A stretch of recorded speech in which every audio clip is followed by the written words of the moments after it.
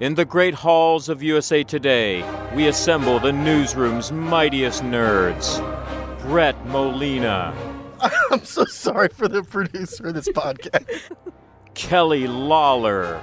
I will fight you on it. Brian Truitt. Spoiler town! Together, they form the Mothership. Their mission?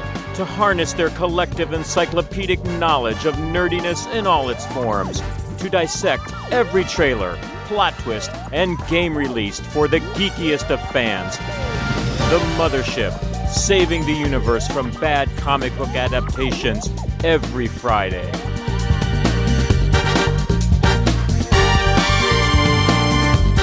All aboard the Mothership, the Geek Culture Podcast from the USA Today Network. Thank you so much for joining us, and happy Friday, everybody. What is up? Woo! Let's meet the crew. I'm Brett Molina. I play video games, and what's getting me through this week is 30 Rock, because I have been binging that for the last couple weeks now. That has been my new kind of go-to stress relief sitcom, and it's very fun watching it again. I'm really enjoying it. I think I'm halfway through season 3. So Jennifer Aniston was there briefly. She plays one of Liz Lemon's friends from like college days, and she comes back. So it's a very funny episode. But yeah, it's been nice to watch that as my kind of, I need to relax and just zone out for a bit. My name is Brian Truitt. I watch movies, and what's getting me through this week is watching with my wife the new Peacock show Girls 5 Eva, which I like to call 5 Girls Forever, which bothers her, my wife. Which it's pretty much it's like 30. It is 30 Rock. It's like 30 Rock with the reunion of like a bad 90s girl group, pop girl group. They reunite, and there were 5 of them. Now there's only 4 of them, and none of them be really, they're all kind of estranged from each other, and they get back together, and they create really bad pop songs, and it's fun. It's just absurd. It's like the old, the best 30 Rock episodes that are just like make no sense but are really funny. So that's, and my wife really digs it. And it's pretty funny. I find it pretty funny too. So I enjoy it. We enjoy it. I'm Kelly Lawler. I watch television, and I was also going to talk about Girls 5 Eva, which is number 10 on my list of the best shows of 2021 so far. And a very fun show. And it's not created by Tina Fey and Robert Carlock, but they are executive producers, and they created 30 Rock and executive produced Kimmy Schmidt. But it's created by a woman named Meredith Scardino, who did also work on Kimmy Schmidt. So it's got that tone, as Brian mentioned. And I've actually gotten quite into the songs. I've listened to them on Spotify a few times, and they get stuck in your head quite distinctly. Tina Fey's husband and the creator wrote a bunch of them. And Sarah Bareilles, who plays one of the former pop stars, also wrote a bit. And if anyone ever listened to the soundtrack to the Broadway musical Waitress, Sarah Bareilles wrote that music too. So this is obviously a little sillier, but it's the same sort of narrative music idea. So it's very fun, and it's, the first actually good Peacock original, which is very exciting for them. And Sarah Bareilles isn't a bad actress. I was kind of surprised at how she's her, and we knew Renee Elise Goldsberry was a good actress, could sing and sing and obviously act. But I was surprised that Bareilles was such a good actress. Yeah, she did a run on Broadway as the lead character in Waitress. So in Waitress, yeah. There's one song about how her son in the show is a New York lonely boy because he's an only child, and his best friend is the doorman. And he has a favorite font and likes to listen to the Daily, which I very much enjoyed, and has been stuck in my head a lot. Well, there you go. If it's worth it too. I'm sorry, I keep interrupting, Brett. It's worth it too for the one episode where Tina Fey shows up at Dolly Parton. I swear to God, it's just like, because Sarah Bareilles' character can't write a song, and she's having all these problems, and like Dolly Parton's her hero, and like Dolly Parton shows up, like as a dream version, but it's like it's the version of her that like she conjures up, which is Tina Fey playing Dolly Parton. So it's so funny, so funny. Mostly wicked boobs. Yeah. All wicked boobs, pretty much. All right, I don't know how to transition to that, but anyway, if this is your first time listening to us, welcome. New episodes of The Mothership drop every Friday, and you can subscribe for free on Apple Podcasts or wherever you like to listen. While you're on Apple Podcasts, it would be awesome if you could write a quick review about the show. By doing that, you help other fans who love nerdy pop culture find us. And as a bonus, we give you a special shout out on the next episode. So try it out. Tell us what you want to see from the show moving forward. Don't forget, along with leaving a review, you can get in touch with us on Twitter. We're at Mothership Pod, or you can email mothershippod@usatoday.com. Let's get to the main topic. Here is a clip. I guess you don't entertain much, do you? I like my privacy. You know, I do too. That's another thing we have in common. Like, I hate it when you got somebody in your face, you trying to give them a hint and they won't leave. And then there's that big awkward silence, you know. Can I stay with you? What? Can I stay with you, please? Of course. Really? No. Please, I don't want to go back there. You don't know what it's like to be considered a freak. Well, maybe you do, but that's why we gotta stick together. You gotta let me stay, please, please. Okay. But one night only. Ah, thank you.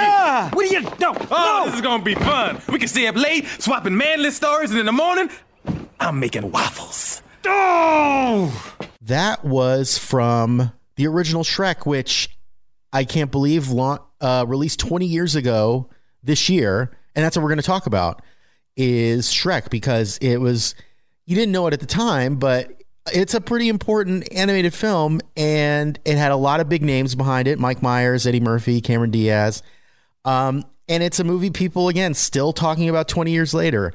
So we're just going to talk about its legacy, what we like about it, some of our favorite moments, all things Shrek. But let's start here, since Brian's the movie guy. Do you remember seeing Shrek the first time, and what did you think of it when you first saw it? I did. I feel like it's one of the first press screenings I ever went to. I was somewhat recently out of grad school, and I had been a sports writer, and then I transitioned back to entertainment. So it was real early there. And it was that summer of 2021, and before 9/11 just 2001. Before 2001, before 9/11 just ruined a whole bunch of things. But I remember going to that press screening and just laughing my ass off. And it was it's one of those things where, like, it wasn't just me laughing my ass off; the whole theater laughed their ass off. And it was just so funny, and because we at that point we gone through the period in the 90s of a lot of the earnest Disney musicals, and they were kind of funny, but not really. It was more about I want songs from the princesses and things like that. And this was like, it was a fairy tale, but it was like obviously a very broken fairy tale. The humor was a lot more puerile, however you say that.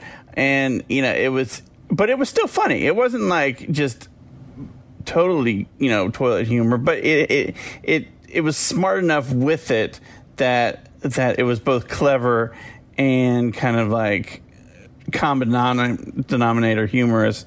But it was just, and then Mike Myers' Scottish accent. It felt like he was doing like a Saturday Night Live character as this green ogre. And then the Eddie Murphy donkey character is still my favorite. One of my favorite animated characters of all time. He kind of, them two together kind of made it for me. There's like a wrestling match in it. There's like weird Matrix fighting moves. It was like this kind of like F you to like the last decade of Disney films. That was just kind of that it started kind of this new era of like, we're not going to be Disney anymore. We're going to kind of like, F some stuff up and have some fun. He kind of F'd himself with Quibi, not going to lie, but. I think he F'd himself before Quibi. I mean, the funniest thing about that is that Jeffrey Katzenberger, who ushered in that era of Disney movies, then left Disney to found DreamWorks and then made Shrek. So there's some personal FU to Disney there. And then later in life, he went on to form Quibi, but that is, that's a conversation for another day. They're called Roku Originals now. Kelly, do you remember the first time seeing Shrek, and what did you think of it? I don't remember the first time I saw it, but I do remember that it was a very big deal. And I was 9-ish at this time. But I was sick. And so I couldn't go see it with everyone else, and it was very upsetting. I remember that distinctly because, it's so unfair as is life when you are a child. But it is one of the movies from my childhood that we bought on DVD, and I watched over and over and over and over and over again. So apologies to my parents, I think. Now that I'm an adult and I realize probably how annoying that was. I did that with a lot of movies. Sorry, guys. But yeah, I loved it. I think I loved the humor in it. I think it had, despite not being a musical, it has a very good soundtrack that I used to listen to, but from the Smash Mouth song, obviously, to it being the introduction to Hallelujah for my generation, and various other things. And yeah, I have only fond memories of it, but I also haven't seen it since I was a child, I'm pretty sure. So I know that there's been discourse, quote unquote, about Shrek as it's come to its 20th anniversary about, people saying it actually was never that good. And I can't say that's good or that's correct or not, considering I was in no position to judge it whenever I watched it. But I did enjoy it. Probably too much. Yeah, I feel like we could spend another 10 minutes on the discourse around Shrek, but I ended up watching it maybe a few years after it came out because I was an adult, so I had no reason to watch Shrek, and it wasn't until I had my niece, and then I checked out Shrek for the first time, and yeah, it was really funny. It had toilet humor and stuff like that, but it's also a kids movie, so I expect some kids movies to do a little bit of that here and there. I don't think, I don't necessarily think it's a bad thing. I loved Eddie Murphy in that movie a lot. He's probably my favorite character in all of Shrek, period, beyond just this one, but the next couple. He's fantastic in the role, and I was really happy to see Eddie Murphy back and relevant again, because I think there was kind of maybe a small window around late 90s, early 2000s where he was I think he was doing stuff maybe here and there, but not as big. So it was nice to see him back in some big name film again and hearing him again, because I've loved Eddie Murphy for the longest time. I love the music too. I finally remember the Joan Jett Bad Reputation sequence where they're wrestling. I think that's the wrestling match where they're playing that. That's great. Mm-hmm. I love the scene where Lord Farquaad is interrogating the gingerbread man, which I think is fantastic. And forever to this day, I still have burned in my brain, the Muffin Man, stuck in my head because he's... She's married to the Muffin Man. Yeah. And I just have that burned. And then I hear him go, "You're a monster." And that's, But the gingerbread man was really funny in that movie too, even though he's being tortured, which is kind of dark. But yeah, it just... I feel like... I feel like it pokes a lot of fun at a lot of the fairy tale stuff that Disney was doing. It does it in a really clever way and a fun way. And I think it still kind of holds up as a kids movie. I showed my kids Shrek probably a year or two ago, and they really liked it. They thought it was hilarious. So I think, to me, when it comes to a kids movie, that's one of the barometers, I think, is if kids still find it funny, then it's got to have some legs to it. So, but let's talk now to... have you seen it recently is what I want to know, because that's the one thing, I know, Kelly, you haven't seen it recently. Brian, have you seen it again recently? Have things changed as far as how you feel about Shrek? Yeah, I feel like I've watched it within the past year with my daughter, and she kind of liked it. I think parts of it hold up, parts of it don't. Parts of it do feel kind of dated. I mentioned the Matrix thing that feels kind of dated at this point. Some of the humor feels dated. I don't think it's totally aged well, just because I feel too, it was all Shrek all the time for a few years, where they were pumping out sequels and spin-offs and it just and as culture does, it just got overloaded on us.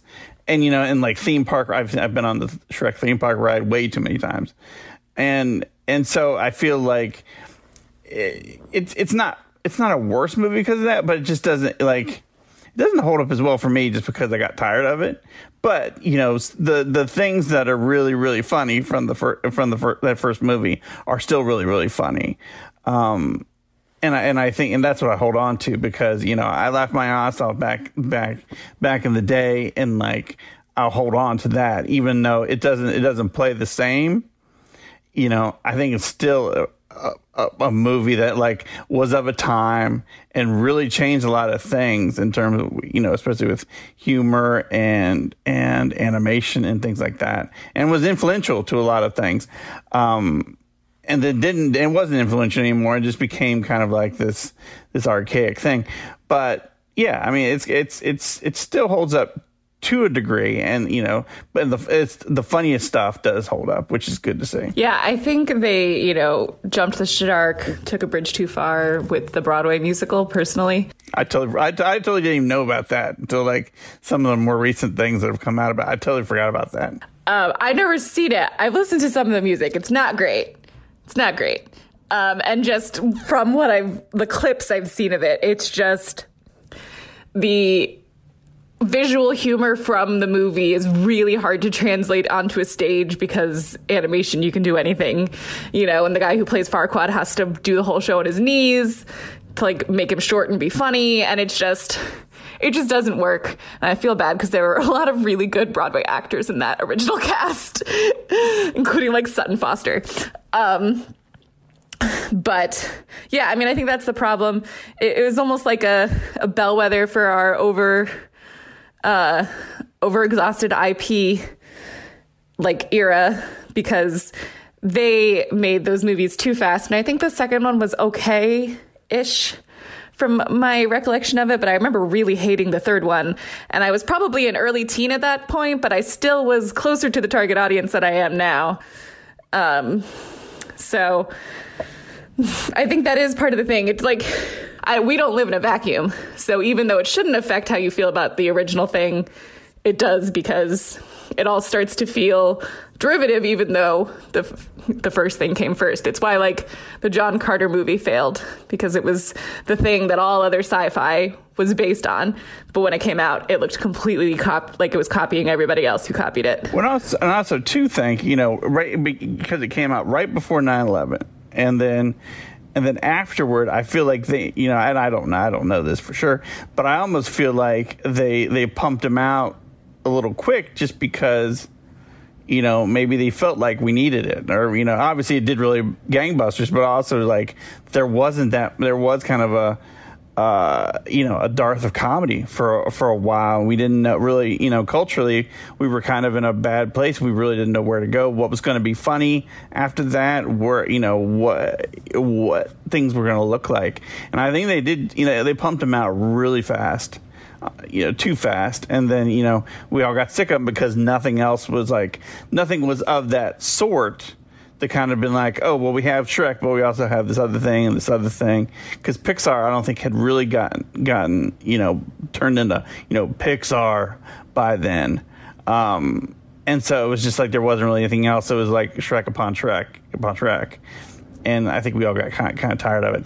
But it's funny, you mentioned the musical, and I was watching screeners for this thing called Kevin Can F Himself, or something like that. I think it's Kevin Can F Himself. Yeah. Yeah, it's Kevin Can F Himself, but they're not actually censoring it because it's broadcast TV. Not broadcast because it's cable. And I was like, and they've got a guy who like plays his like kind of Fred Flintstone-y sitcom guy, and I'm like, I've never seen this guy before, but he's like a weird he almost looks like a cartoon character. Where has he been in before? So I went to IMDb, and like there's this picture of him as Shrek, so I'm guessing he was from the musical at some point. I don't know. So I was like, and at that point I was like, wait, there was a Shrek musical? I totally missed that. I'm like, this is news to me.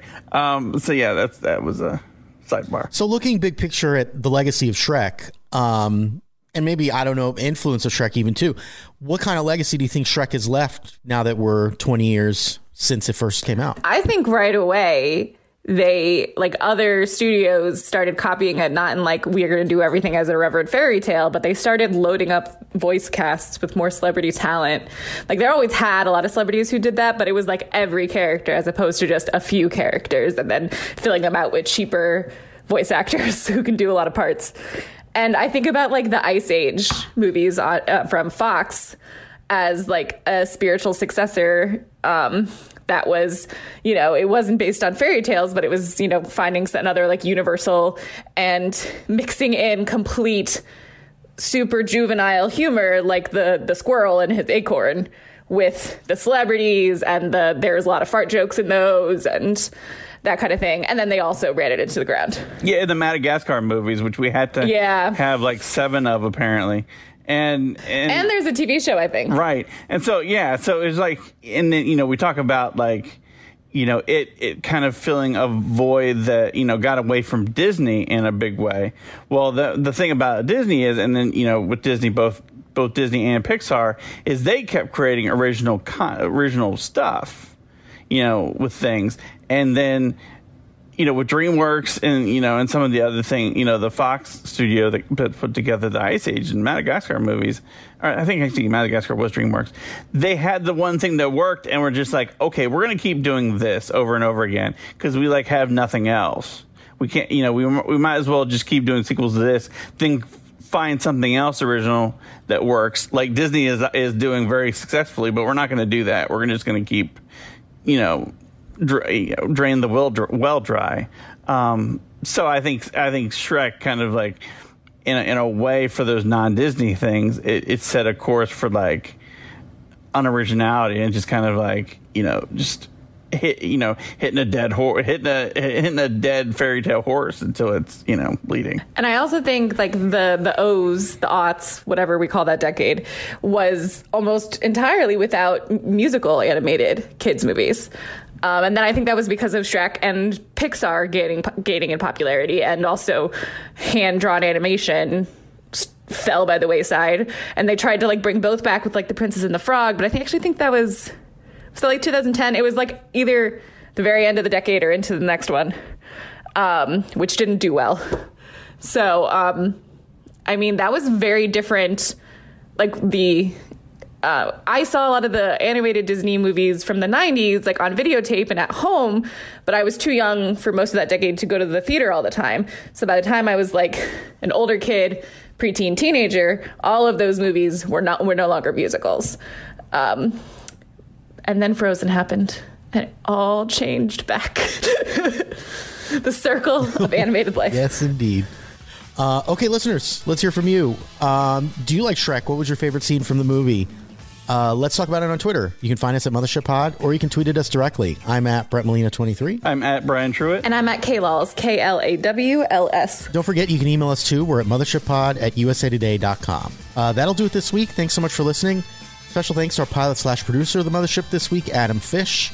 If you like the podcast and don't want to miss an episode moving forward, you can subscribe for free on Apple Podcasts. And while you're there, we'd love to get a rating or a review. It helps other people find the show, and we get some great feedback. If Apple Podcasts isn't your thing, you can also find us on Spotify, Stitcher, anywhere you get your podcasts. Until next week, nerds out. Later. Bye.